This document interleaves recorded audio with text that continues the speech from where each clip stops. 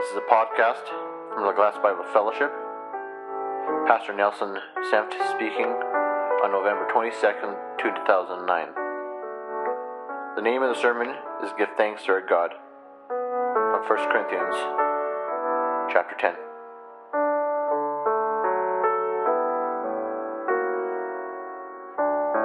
For our scripture reading this morning, 1 Corinthians chapter 10, verses 1 through 13. 1 Corinthians chapter 10.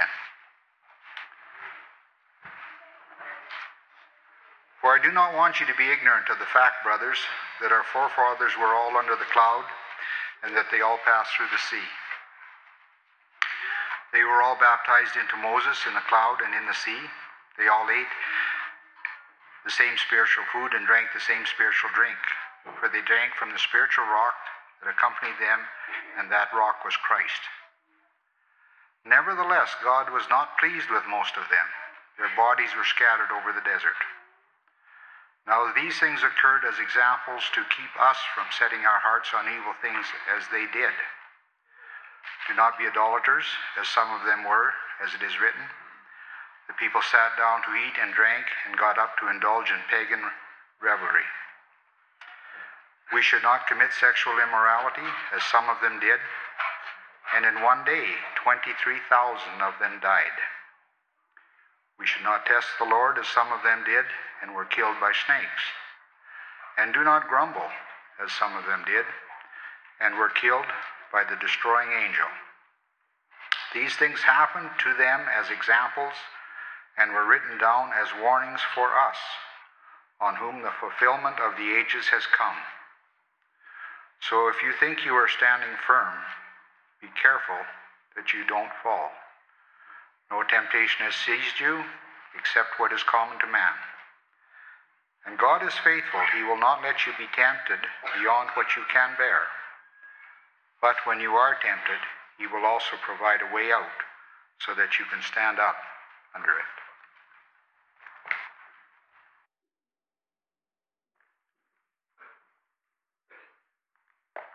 Thank you, Nelson. It's interesting to hear those verses about temptation in their context, isn't it? What Paul was talking about when he gave us that famous promise.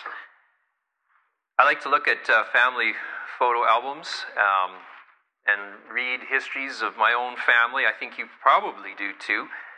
Especially now my parents have gone on, you begin to realize, man, what is the stories of these people in these old pictures of black and white scenes? And I like to show them to my kids, and I like to try to explain to them, this was your grandfather, this was your great-grandfather, this was your uncle, you had your grandpa's eyes, you looked a little bit like your auntie, and just to give our kids a sense of who they are and where they came from. And pictures are very important for that.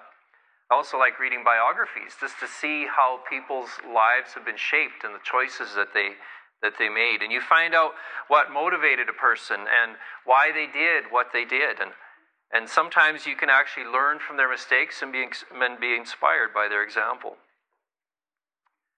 1 Corinthians 10, Paul's writing to the church, and he's doing that in kind of a way this morning. He invites us to look back on the history of the children of Israel, especially in the desert. He pulls that Exodus photo album out and opens it up a little bit. Of course, we have in the story of the Exodus, the story of how God miraculously calls His people out of slavery and leads them to the promised land, to Canaan. The people were in slavery for over 400 years. They cried out to God, who sent them a deliverer, Moses, and He delivered them. It's a fascinating story about an amazing God who went to miraculous lengths to save His people in many miraculous ways. The interesting thing about that story, though, is that the people weren't quite so miraculous and they weren't quite so amazing in their response. And they lost an opportunity for blessing along the way. Paul says it's important for us to look at their story, to remember it, and to learn from it. These are our ancestors in the faith, the children of Israel. And their story is written for a reason, the photo album that we have in the scriptures. And so Paul says in 10 verse 1, he says, I don't want you to be ignorant of what happened to them. So that what happened to most of them does not happen to us in the church today. So what happened to the children of Israel in the desert? And what are we supposed to learn from their example? Well, let's pray and ask the Lord to teach us today. Lord Jesus, we thank you that you are the Alpha and the Omega, and that you are the author of Scripture by your Holy Spirit. And we invite you to open up this 1 Corinthians 10, 1-13 for us today, to look at the children of Israel, what they went through, and to see it as these people as being our ancestors, and what can we learn from them, and how can it encourage us today in our time of temptation with whatever we may be facing today. I pray it be a special encouragement to those who are facing deep temptation this morning. In Christ's name, amen. So the first thing he wants us to see is that Israel was blessed in many ways. He says, we are a lot alike. We've been given a lot of things just like them. We have seen God's hands of salvation, and they did too. But the Israelites, they saw it quite literally. I mean, they saw miracles, right? They saw the plagues. They saw water coming out of a rock. They saw the Red Sea parting. They saw some amazing things. And they saw God's power being displayed over nature, okay? And so Paul recounts, these are the things that they experienced as people of faith. They were under the cloud, he says. Literally that cloud that went ahead of them, remember, through the wilderness, it led them. And at night it burned like a pillar of fire. Imagine, we often ask God, why don't you lead me? Why don't you show me where I should go? Well, these people quite literally had this. They had this cloud, and when the cloud moved, they moved. Go this way, follow the cloud. And at night, they had the pillar, and the presence was there with them all the time. Wouldn't it be nice to have a cloud to guide you when you're wondering what to do? Well, these people had that. He says they passed through the sea. Exodus chapter 14. God led them straight up to the sea, and they had soldiers on one side, Pharaoh's army, and the sea on the other, and then he said, watch, I'm going to do something. And he literally opened up the sea, and they could follow through, and they could pass through on dry land. Wouldn't you think that would be an amazing thing? What would that be like? It'd be as you're walking on an ocean bed, and there's walls of water on either side. I think you'd remember that. That would have an impact on you. Would you ever doubt God's power to save you if you'd experienced something like that? They also had Moses, a great leader, a man of God, a man of great courage and vision. And Paul says God gave them these other things. He gave them food and drink, manna, food from heaven. When there was no food, it would drop down from the sky. They'd get up in the morning, and here's food. And they get water from a rock. There'd be no water, and the leaders would speak to a rock, and it would gush forth. Wouldn't you think that with all these resources, all these miracles, that they would have followed God faithfully into Canaan? That was God's intent. His intent was that it would only take a few months, or whatever time it would take to get there. But Paul says, nevertheless, he says, God was not pleased with most of them. And most of them did not enter. Most of them who left Egypt did not enter the land. They died wandering around in big circles in the desert. He says their bodies were scattered. And of the original group that left, only Caleb and Joshua entered the land. The children did, the young ones. It's almost like God skipped a generation. The younger ones entered under 20, but the parents didn't, and they wandered for 40 years. And their bodies were buried. They go around in circles, and they'd probably come back and see the grave markers of the people that they buried on the last circle. And not even Moses, their leader, made it to the promised land. Paul says, we need to think about this. People who have had every blessing and every opportunity to enter the land, but somehow refused it and missed out. Who spent their lives wandering and never entering God's rest, God's promised land for them. He's saying, watch out, because you can miss that too. You can miss out on the kind of life, the kind of rest. The book of Hebrews talks about that too. It says, be careful you do not miss out entering God's rest. And I don't think he's talking about salvation here, but he's talking about a quality of life that we call eternal life. So what happened to these people? Well, Paul tells us in verses 6 to 10. He said it had to do with their hearts. And it seems like whenever things got difficult for them, whenever there was a challenge, Whenever they had to wait upon God, they turned away from God to other things quite quickly.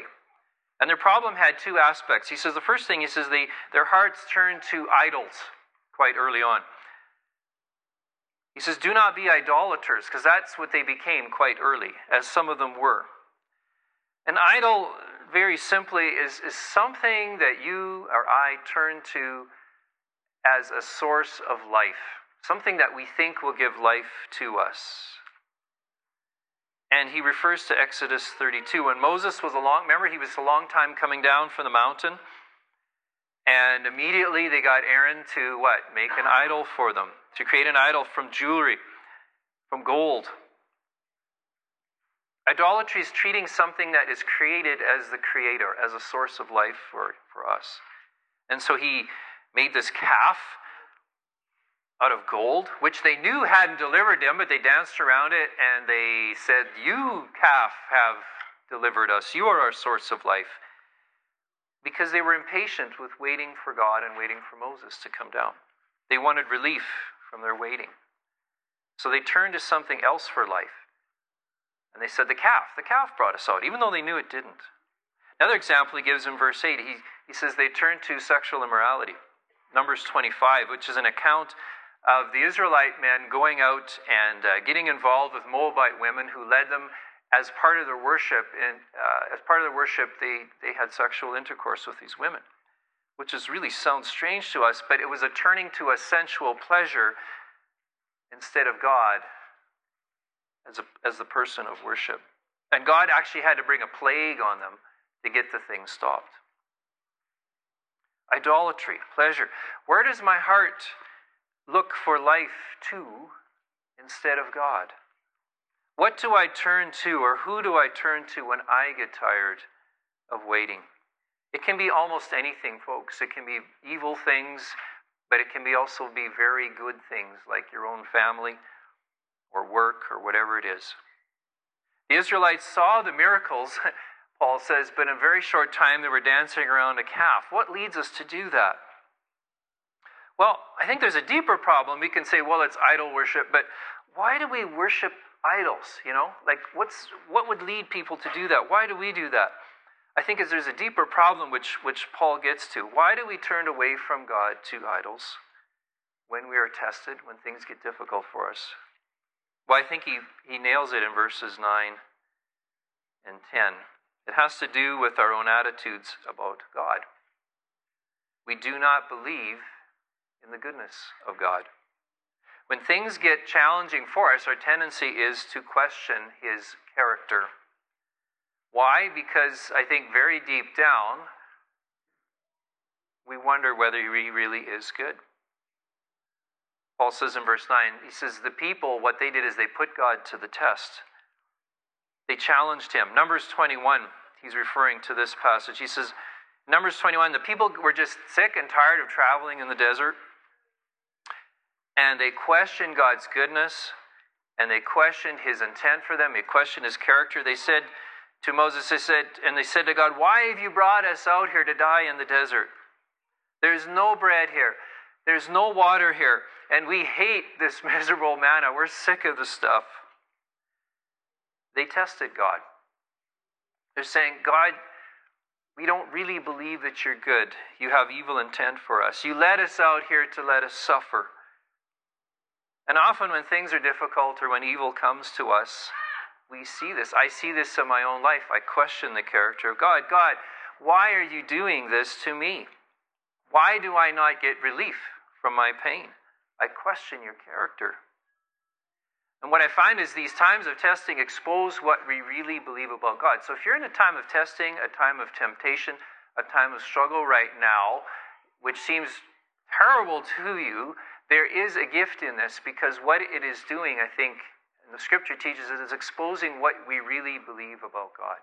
See, when things are going fine, yes, God is good, God is wonderful, but have something difficult happen, or have a time of waiting in your life. You're waiting for something to happen, or have a time where things just aren't going your way, relationally or whatever it might be, and what we really believe about God begins to be exposed.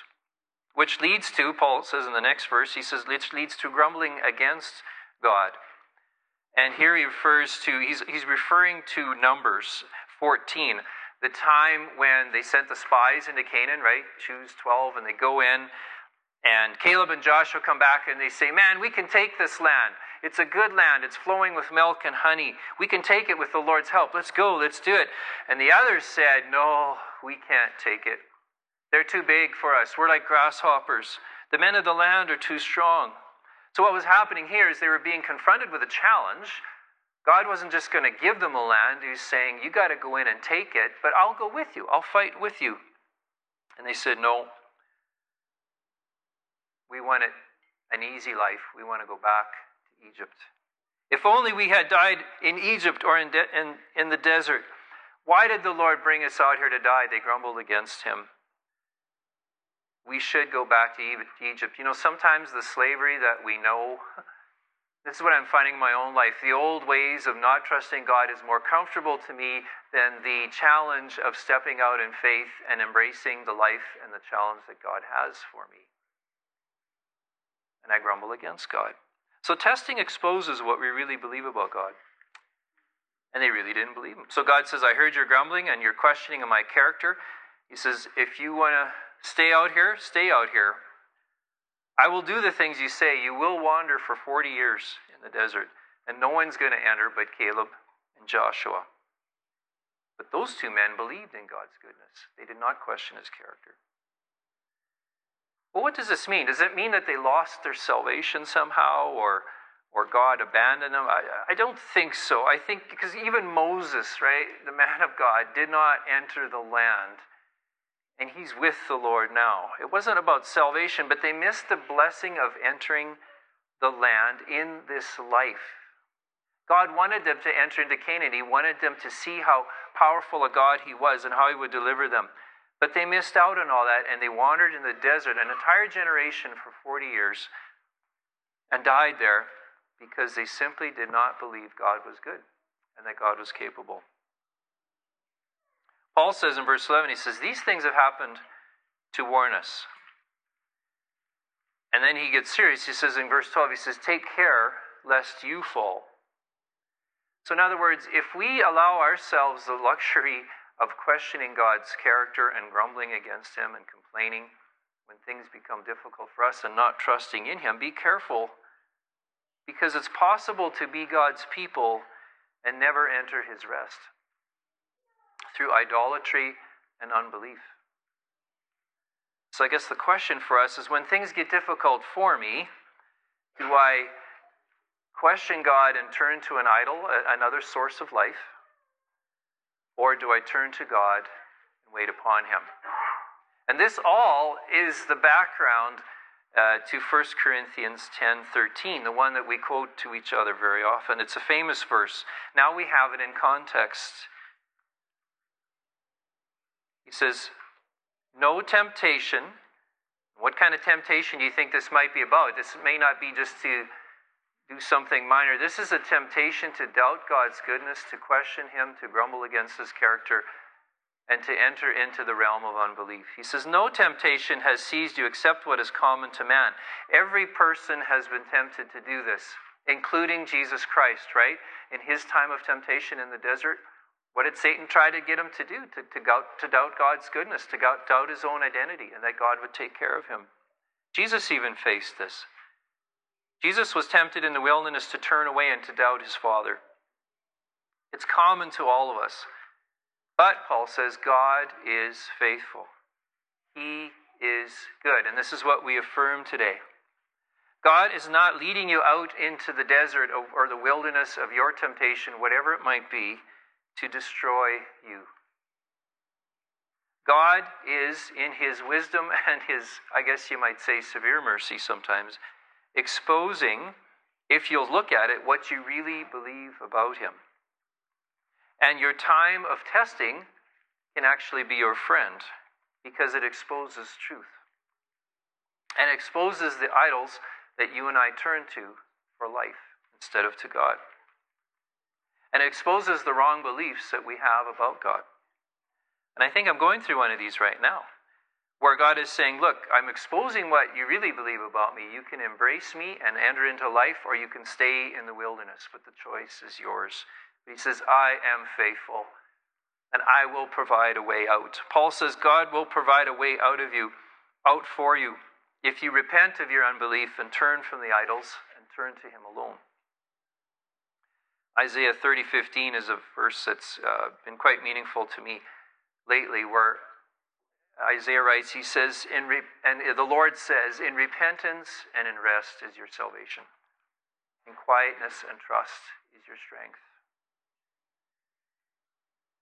The way out that Paul, I think, is talking about here, he says, God will also provide a way out. I think it's through repentance, turning away from idols, and resting in the character and the goodness of God. So I don't know what you're facing today.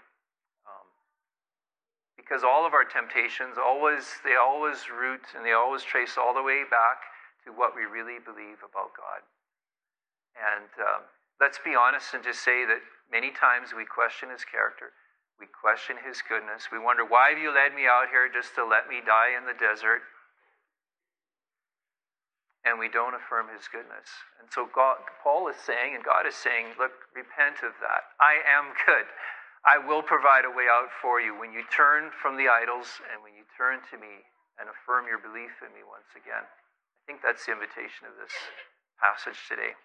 So let's pray this morning. I want to pray for all of us. Father, just quoting Hebrews 4:15 and 16, it says, we do not have a high priest, that is Jesus, who is unable to sympathize with our weaknesses. Many of us are in the desert, Lord, and we're questioning. But we do have one, a high priest, who has been tempted in every way, just as we are, yet is without sin. Jesus, you were tempted in the desert, in the wilderness, to do these very things, and yet you did not succumb. You held on to your relationship, your belief in your good Father. Hebrews goes on to invite us, let us then approach the throne of grace with confidence, so that we may find mercy and find grace to help us in our time of need. Lord, I want to pray especially for those of us who are struggling with whatever temptation it might be, the temptation to doubt you, the temptation to turn to idols, the temptation to not believe in your goodness and your character. Lord, we repent of that and lead us to repentance and lead us to resting in your good character, because we know you are good. Your word tells us, Jesus, you've demonstrated it to us through the incarnation and your death and your resurrection. You are a good God. And you have good plans for us. So walk with us together, Lord, as a church, and let us encourage one another to put our trust in you and to turn from idols. For we ask it in Christ's name.